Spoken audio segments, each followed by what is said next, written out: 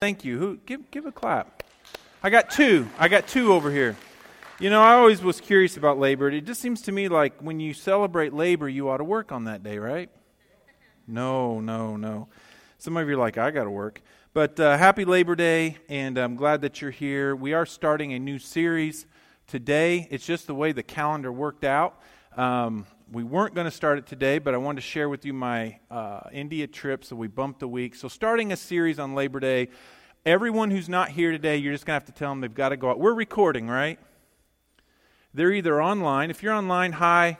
We're glad that you're joining us. If not, they can go listen to this first sermon on Jonah. And we've entitled the series Runaway, because that's what Jonah was. He was a runaway prophet.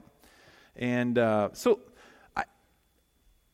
last week, I shared with you, and I want to start off a little different today. Last week, I shared with you the last sermon of the last series on community and life together, and how to become fully you have to engage in community. I brought to you this biblical model of community, this Jesus-centered community, and that is what the church is. And the big idea was this: you and Jesus might have it all figured out.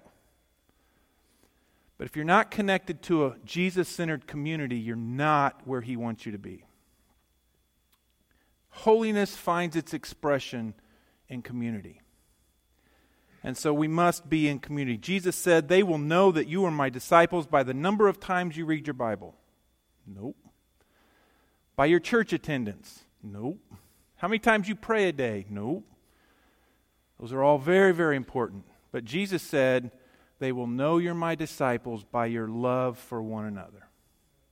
You can't mimic that. You can't pretend that. You can't be something that you're not. Well, this last week, I got a chance to see that Jesus-centered community in action, and I just wanted to tell you a quick story. Many of you know that Ron Roberts, a very important part of our church, died this Thursday of heart failure. And I remember getting the call about 7 in the morning that they had Ron down here at Cameron. I remember getting out the door, down to the emergency room, walked in, there's Bonnie, and you know Bonnie. Bonnie's in her wheelchair, and Ron just took care of Bonnie, and a wonderful couple. She was sitting there. Ron was wired up, and I mean, they were giving him medicine and taking care of him. And I remember sitting there talking with Ron, and we were laughing. He was in good spirits. He was just had some discomfort in his chest, but he was in good spirits. They were planning to take him by ambulance down to Fort Wayne. And we were laughing because he was telling stories about working with my father at Meijer, which was funny. Him and Dad were lunch buddies when they worked together at Meijer. And Ron coded right there. And it was scary. I remember the room flooded with people. They were trying to revive Ron, and Bonnie broke down. I took her to a room. We began to pray. They revived Ron, but immediately they said, "We're flying him down." And so we began to wait for the helicopter. They got him stable as they could, and they loaded him up and took him off. I called Brenda, and I said, "Brenda," Bonnie can't drive. Bonnie's here. And what can we do? And she made a phone call to a couple in our church, Dave and Sam Posteloff. And they're mad at me right now for saying this, but they dropped everything, and they were there. And they picked Bonnie up, and they drove her to Fort Wayne. We were going to follow later. We thought maybe he was stable, but before they made it there, they found out that Ron had passed away by the time they got there. Let me tell you, those two loved on Bonnie. They prayed with Bonnie. By the time Pastor Bob and I got there, that woman was being supported and lifted. That is what I was preaching on last week. Community. Taking care of one another. Loving one another. Crying with one another. Embracing one another. And going out of your way to be the hands and feet of Jesus to a woman who was married to this man for 49 years. And just want you to know that the funerals is going to be at Beams in Fremont, Saturday at 11 a.m. And the service, the visitation will be Friday from 5 to 8.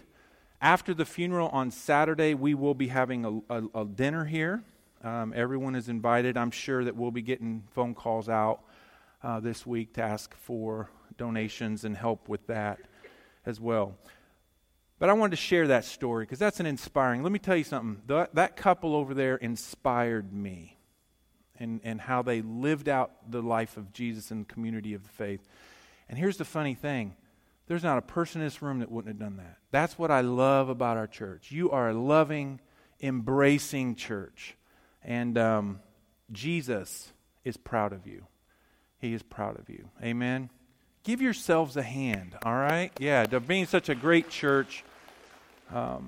We are sad to see Ron go. When I went in to see Ron, where Ron used to live, I put my hand on his chest and I said, "Well done, old man. Well done." He loved Jesus with his whole heart, had lots of conversations about Jesus, and he is celebrating in a new place today. Amen? But his wife will need your love and your support and encouragement in these days ahead. So continue to love on them. Well, today I mentioned we're starting a brand new 4-week series on the book of Jonah about the runaway. You know, there's a few major themes in Jonah. As Brandon mentioned to you, you're probably most familiar with the fish. That is the part of the Jonah story that probably fits the best into our children's stories, right? Jonah and the fish. But there is a whole lot of other things that are going on in Jonah and in Jonah's life. And we're going to look at the whole book. It's just 4 short chapters. And we're just going to break it down into 4 weeks and tear it apart and look at it. But a few of the major themes that are going to come up, and I just wanted to share those with you so you can kind of make a mental note of them. One of the things you're going to see in this book is just the incredible, relentless love of God for the lost. That he would love a city like Nineveh. Not even the people of God. Not even Jews. They weren't Hebrews. They were in Assyria. But God had a love for them and sent his word through Jonah to them. You'll also see God's relentless pursuit of disobedient people. Jonah was a runaway. He was disobedient to God. God called him and said, "I need you to do this." And Jonah said, "Nuh-uh, ain't going to happen." And God was relentless to get through to Jonah. Not because God necessarily, there was something special there, but God needed this for Jonah. Jonah needed this, and the people of Nineveh needed this. And God continued to go after Jonah. So you'll see this relentless pursuit of God after people. And then you'll also see this idea that nobody is really out of God's reach. There's nowhere you can go. There's nowhere you can run. There's nowhere you can hide that God cannot find you. And that is a major theme of Jonah. If you don't know the story of Jonah, you need to know this right up front. And we're going to talk about this today. Jonah was a man of God. He was a prophet to the people of Israel. What does that mean, he was a prophet to the people of Israel? I mean, God's word came to Jonah, and Jonah would go to the people and declare his word to God's people. And Jonah thought, that was just my job. But now God was calling him to go to another people group. A people group that he didn't like. A people group he didn't care for. And Jonah said, "Nuh-uh, ain't going to happen." So Jonah tried to run from God. He was a runaway. You're going to see today that God calls Jonah to do something that Jonah just doesn't want to do. And maybe God's calling you to do something that you just don't want to do. It scares you. It frightens you. Maybe he's calling you to something that is very uncomfortable for you. And you're saying, "God, it just ain't going to happen." So, I wanted to do my intro today. You say, whoa, wasn't that your intro? I mean, man, you're 10 minutes in here, all right? No, it wasn't my intro. That was the setup for the intro. I want to do something different today. I want you to be the introduction to the sermon today. So I'm going to ask 2 or 3 of you, very specifically, to think about a time in your life when you ran from God. You know clearly and specifically what God was asking of you, calling you, and you ran from Him. You say, what do you mean? Do you mean I went out and just started jogging? No, you literally ignored God, did something completely different than what He told you to do, and you went the other direction. 2 minutes. I just need a minute or two of your time. I need 3 people. Who wants to do it? Who's got something on their mind? A story of a time. Let me start you off. You know, everything needs kind of a primer, right? And so let me prime the pump a little bit here. I was running from God for 10 years. God had called me to do something specific that I knew He wanted me to do. And you've heard my story. The reason I'm doing this is because you've heard my stories. I want to hear yours, and everybody wants to hear yours. But for me specifically, this is the primer. I was running from God, and I was pursuing, and God started to really bug me about that calling about 10 years ago. And He started saying, and I knew in my gut what I needed to be doing, and I wasn't doing it. And I thought everything was fine, and then a storm hit. We literally bought a house, and I lost my job. And in the middle of that storm, God made it clear to me, this is what I need you to do. That's what I'm talking about. Who has a story like that? Oh, Lord, you ain't busy enough. Either that or they're all still running. Okay, let me tell you right up front. We're all runaways. Every single one of us is a runaway. God's called you and you've ignored Him. Come on. All right, Pastor Bob. Similar story. God called me at the age of 18. At 23, I went to Nazarene Bible College, Colorado Springs. We sold everything, just picked up and went with 2 boys in tow. Got out to Bible college and learned real quick that just because you're at a Christian college doesn't mean you're going to live the Christian life. And I got lost, literally lost my way after 4 years of meddling around at Bible college. I decided, God, you made a mistake in calling me. Packed up the family, sold everything we had, and moved back to Indiana. Got a job, started working. God began to move us in different circles. Moved us way out, which was appropriate. We moved way out in the country at the end of a dead-end gravel road. It's a true story. Across the lane, unbeknownst to us, was the most godly elderly couple you'd ever want to meet. I just thought they were great people. I didn't know God had strategically planted us there so my life would get connected with their lives. They became our spiritual grandparents. By the time we left there, God not only got a hold of my heart, He got a hold of my mind, changed everything about me. I said yes to the Lord. Okay, I ran all this time. I'll do what you want me to do. Through the influence of those godly people, God's tricky, you know. And He'll put people in your path that you just think are wonderful people, but God's got another plan. And I said yes to the Lord, and 2 months later, I was behind the pulpit of my first church after running for years. So God, And 40 years later. God's love pursues. Amen. Somebody, Cheryl? Yeah. This goes back a while. I was 20 years old. We weren't married yet. We were engaged. And I remember God just talked to me. And I remember all through my life, I didn't grow up in a Christian home. I had some good friends, neighbors who would take me to Sunday school, Bible school, all those good things. God talked to me all those years. I would hear His voice. And so I was driving back to Indianapolis to college one morning. And I remember God talking to me saying, what are you going to do? And I remember pulling over, and I remember a bright orange sunrise, and because I was sobbing, and I was saying, I can't win this battle. I was resisting Him, but I remember thinking, if I continue to resist Him, I lose, and if I give in, I have to lose. And I thought, I'm going to give in.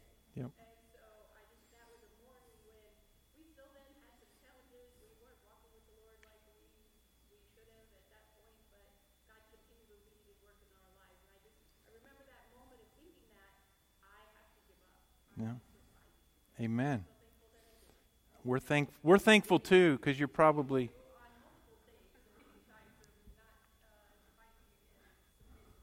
And we're thankful you gave up too. Yeah. That's awesome. These are great. One more.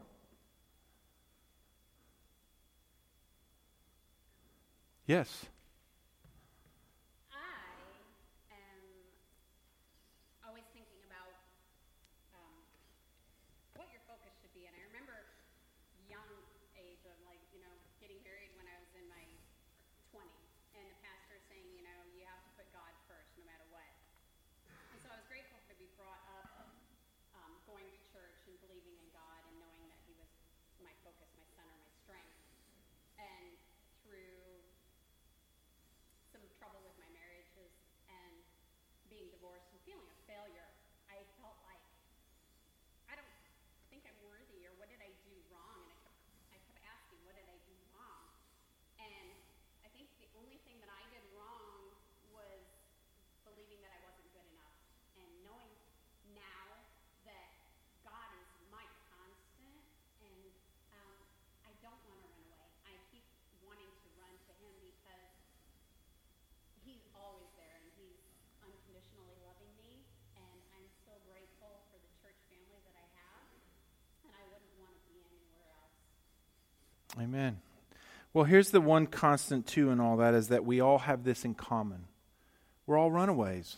At some point in our life, we were runaways. And Cheryl brings up a good point, even after we come back to Christ, there are still moments God calls us to obedience, and it's the fight or flight. We fight Him, but we kind of are like, can you really win against God? So we run. And how do we run? We run by filling our lives with a lot of other things to kind of quiet out that voice inside we hear. Like she said, I've always heard that voice, and He's always there. And He's always there for you. It's called grace, prevenient grace. Even before you're saved, God is speaking to you. His grace is in your life. Fight or flight. We all have been a runaway. We usually are smart enough, like I said, to not fight God, so instead we run. And we say, no, God, it ain't going to happen. I don't want to do that. I don't want to go there. I don't want to speak to them. I don't want to give this up. I don't want to do that. And so we run from God. And you might be running from God today.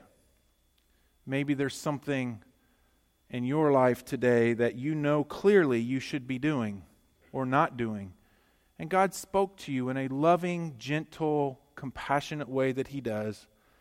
And He's pressing on you to go His way because it's the best way. So let's jump right into the very first chapter. And I just want to walk through the first 16 verses with you. The first two say this, and I'm going to tell you the story of Jonah now. The word of the Lord came to Jonah, son of Amittai. Go to the great city of Nineveh and preach against it, because its wickedness has come up before me. Now I want to stop there and say this. This is not an easy ask of Jonah. I know he's a preacher. I know he's a prophet. I know he's a man of God. I know he's an Israelite who has the law, and he's grown up his whole life being in the people of God. But to ask him to go and preach the word of God to the Assyrians is a hard ask. It's difficult for him. He despised this people. And if you know the biblical history and the story, the history of Israel and the Assyrians, they were in constant conflict. The Assyrians were a much larger nation than the Israelis, and they were always trying to push at their borders and overtake them. And they were an evil group of people. Nineveh was Israel's enemy, part of the Assyrian nation. Their kings were well known historically, not just biblically, but historically. The kings of Nineveh were known for their cruel and terrible brutality. How do we know this? Because they were so proud of it, they spent great amount of money and expense and trouble to chronicle it. They took great pride in their cruelty and brutality toward people like Jonah. And here God was asking Jonah to go. I think Jonah would rather God just Sodom and Gomorrah Nineveh than to send the word of God to them. They were undeserving. But here's an interesting thing. It wasn't so much the task of God that Jonah had a problem with. It was the end result of the task. Jonah, maybe he was a little afraid. Maybe he was just being lazy. Maybe he was just preoccupied. Prophets typically weren't fearful people. They could stand in front of their people in threat of, and most of them were killed by their own people. Prophets spoke God's word boldly. What was the problem? He just didn't like the people. He was afraid that they might repent. The people might turn and be saved. He was fine with going to Nineveh and prophesying about destruction and judgment. Bring it on, God. They're evil people. They don't love you. They don't know you. They don't have the word. They're not running after you. Why should we go and try to save them? It was God's mercy that troubled Jonah. God might just do what he said he would do and bring the people of Nineveh to himself. Jonah loved his own nation. He loved his own people, probably too much. Yet, and this is a theme, God considered Nineveh worthy. Even in their evil, even in their running from God, even in their multiple gods that they had and their idolatry and all of the things that you could imagine going on. If you look into the original language, the language actually says, when it says in there that Nineveh, I believe it says this, he says, Nineveh, because its wickedness has come up before me. It actually gives a word picture of this terrible stench is coming into my nose, and it's Nineveh. That's how wicked that city was. That God was smelling their stench.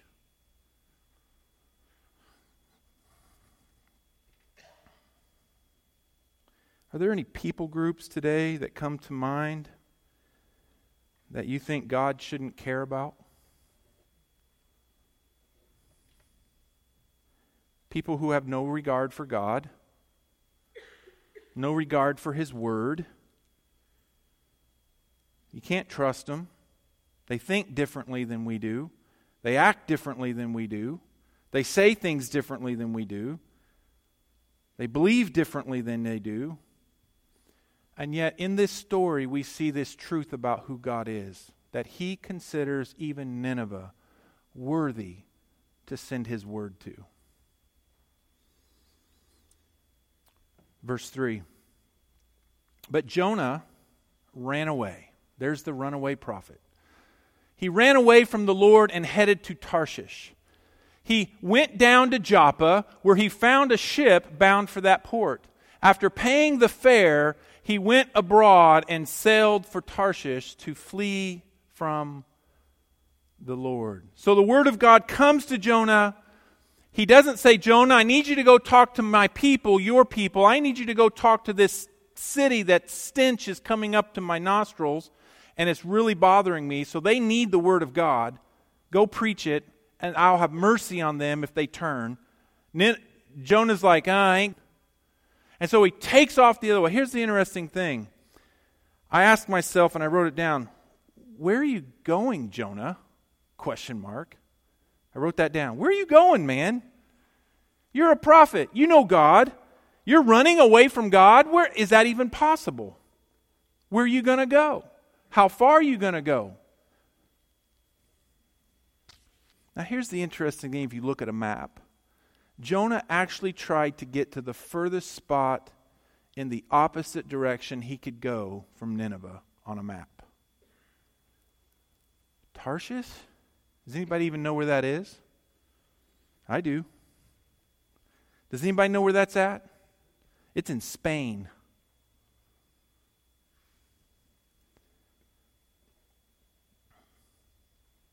It's interesting that life can be a lot like that. When disobedience and rebellion comes into our hearts toward God, against God, it always leads us further and further away from where God wants us to be. The more we say no, the further we get away from where God wants us to be. Disobedience is a path in the wrong direction. So, it says in there, go back to the verse for me, just back one. It says that he paid the fare. I don't know why this is important, but I looked it up. I thought, okay, he's paying for this. He's actually putting money down, not to take a vacation. He's not going on a vacation or a trip, or he's not taking some sabbatical from prophesying, and he's not doing that. He's actually paying money to get away from God. And so I was curious. I wondered, is it a lot of money? Was it a little money? Well, it doesn't really tell us in the Scripture, but if you can look into the historical, we know this. We know that it would have been a very large amount for him to catch a ship from Joppa to Tarshish. A very large amount. So Jonah paid a very expensive fare to get to this Phoenician city in southern Spain. All because he simply didn't want to do what God wanted him to do. Isn't it funny the amount of life we'll spend running from God? We'll say no to God at the expense of our relationships. We'll say no to God at the expense of our marriages. We'll say no to God at the expense of our finances. We'll say no to God at the expense of our careers.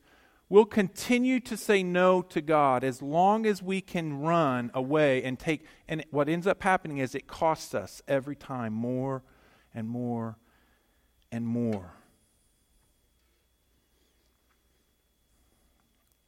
All to get away from God. Running from God costs us personally, but it also affects those around us. Verse 4.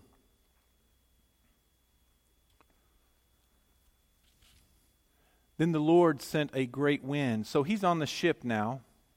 They're sailing to Tarshish. The Lord sent a great wind on the sea, and such a violent storm arose that the ship threatened to break up.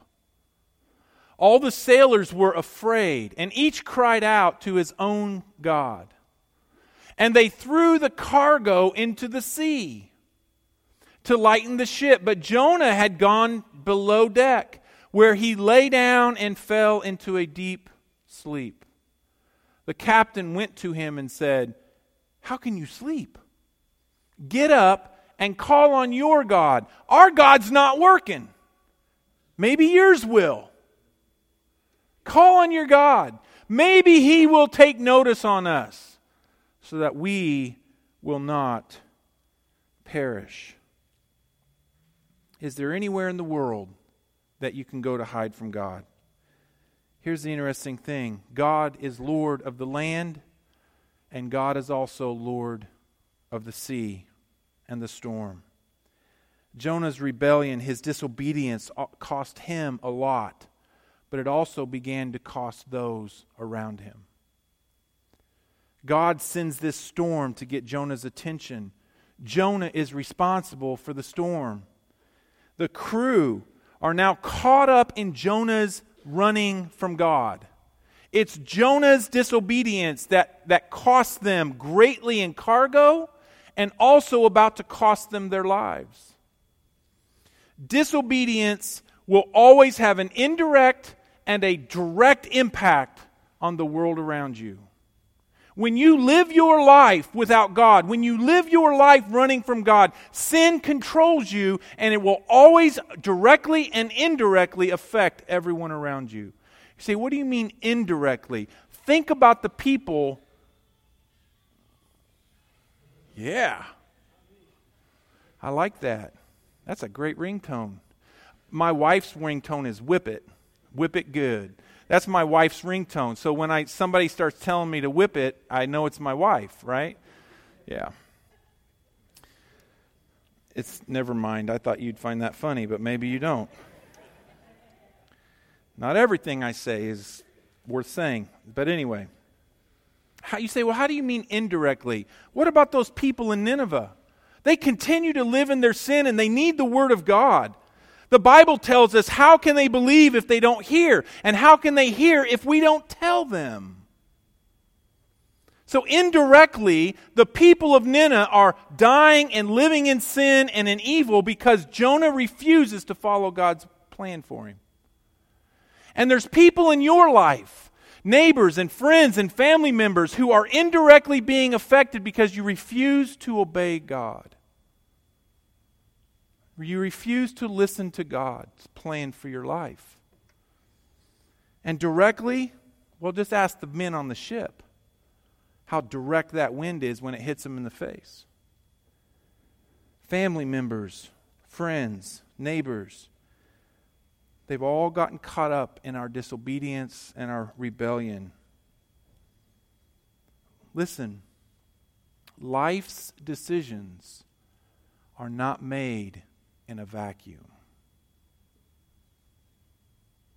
I know last week we talked about this expressive individualism in America. That somehow we are so hard trying to be expressively individualistic that everybody just wants to be an island and they just want to make their own decisions and nobody's going to tell me anything. But here's the problem. Decisions that you make will affect people around you. It always does. I've always told my girls, okay, I know you think this is your choice, but look, we're family. Who's going to bail you out? Who's going to clean up the mess? Who's going to come behind you and have to embrace you and pick you up because of bad choices that you make? You see what I'm saying? We've all made them, haven't we? And we all have people in our life who have suffered. The mom or dad who can't be faithful rips apart a family forever. Scars, wounds. We don't make decisions in a vacuum. But when we're connected to one another as family and friends and community, running from God and disobedience to God will affect those around us. And Jonah found this out real quick. The people's disobedience affect other people every day. Verse 7. Then the sailors said to each other, "Come, let us cast lots to find out who is responsible for this calamity," right? I mean, a calamity this bad has got to be somebody's fault. That's what I tell my family when I'm yelling. They're like, "Dad, it's not a big deal." I say, "Yeah, this is a big deal. Something this bad's got to be somebody's fault," right? And that's what these sailors are. They're like, something's going wrong, so we've got to cast. So they cast lots, and wouldn't you know it, the lot fell to Jonah. So they asked him, "Tell us." And now here's where it gets interesting. What kind of work do you do? Ooh, well, I'm a prophet. You're a prophet. That means you're close to God. Yeah, I'm a prophet. Okay, well, what country do you come from? Oh, I got to tell them, I'm a Hebrew. Oh, you're a Hebrew. You're the part of the group that's always saying you've got the one true God and that you're like this with God, hand in hand. You're a prophet of this one true God who's hand in hand. Here's another question. From what people are you? Well, the people of God. And look what he says. He answered, "I'm a Hebrew, and I worship the Lord, the God of heaven, who made the sea and the dry land." Can you imagine these guys? They're about to die. They've already thrown their cargo over. They're standing there in the ship, and here's this prophet telling them, "Yeah, I worship the guy that made all this."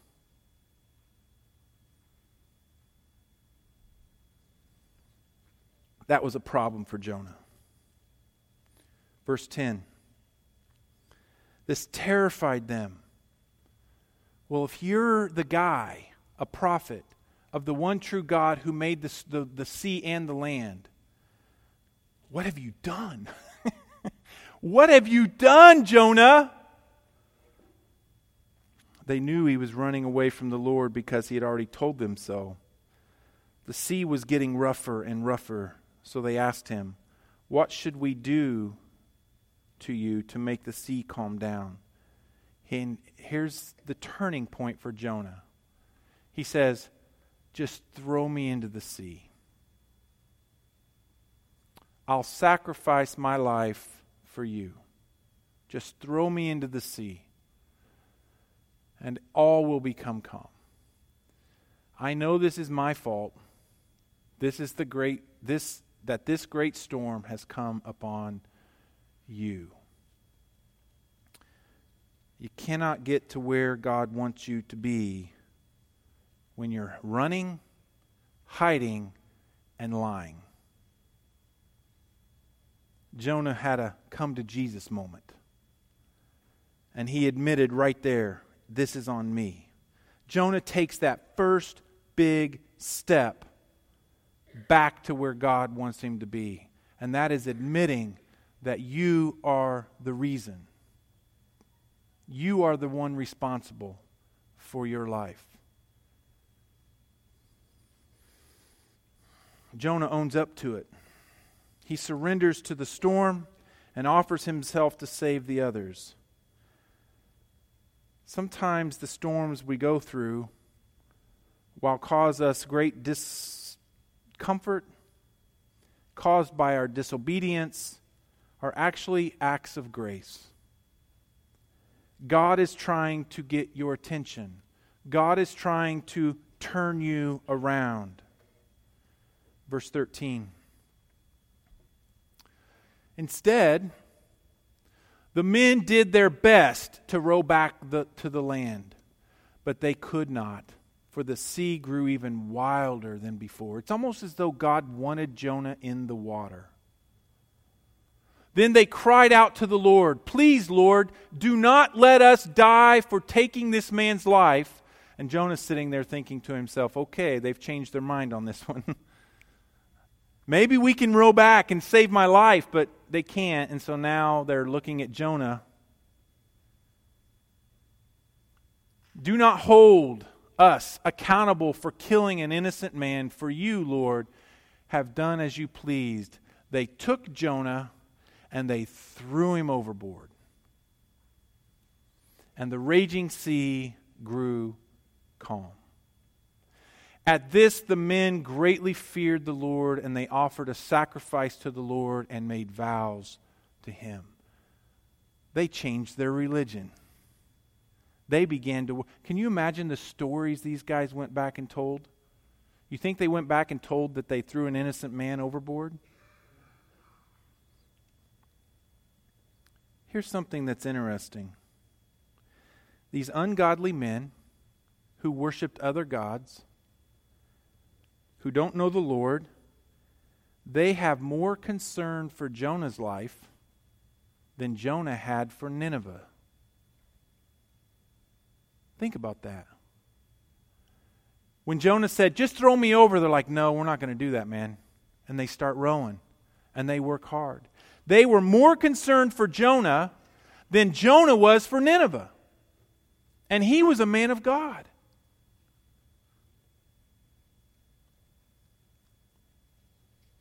The worship team's going to come and do my conclusion for me. Or Dan and Tracy, I'm sorry, it's going to come. There's a song, even when you're running. Here's what I want you to do. I want you to listen to this song.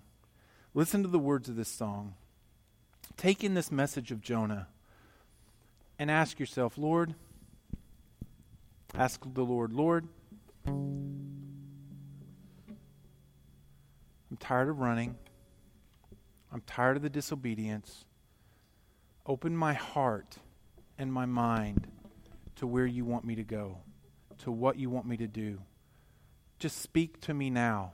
Word of God, come to me now. because I'm tired of running. So listen to this song and then we'll close.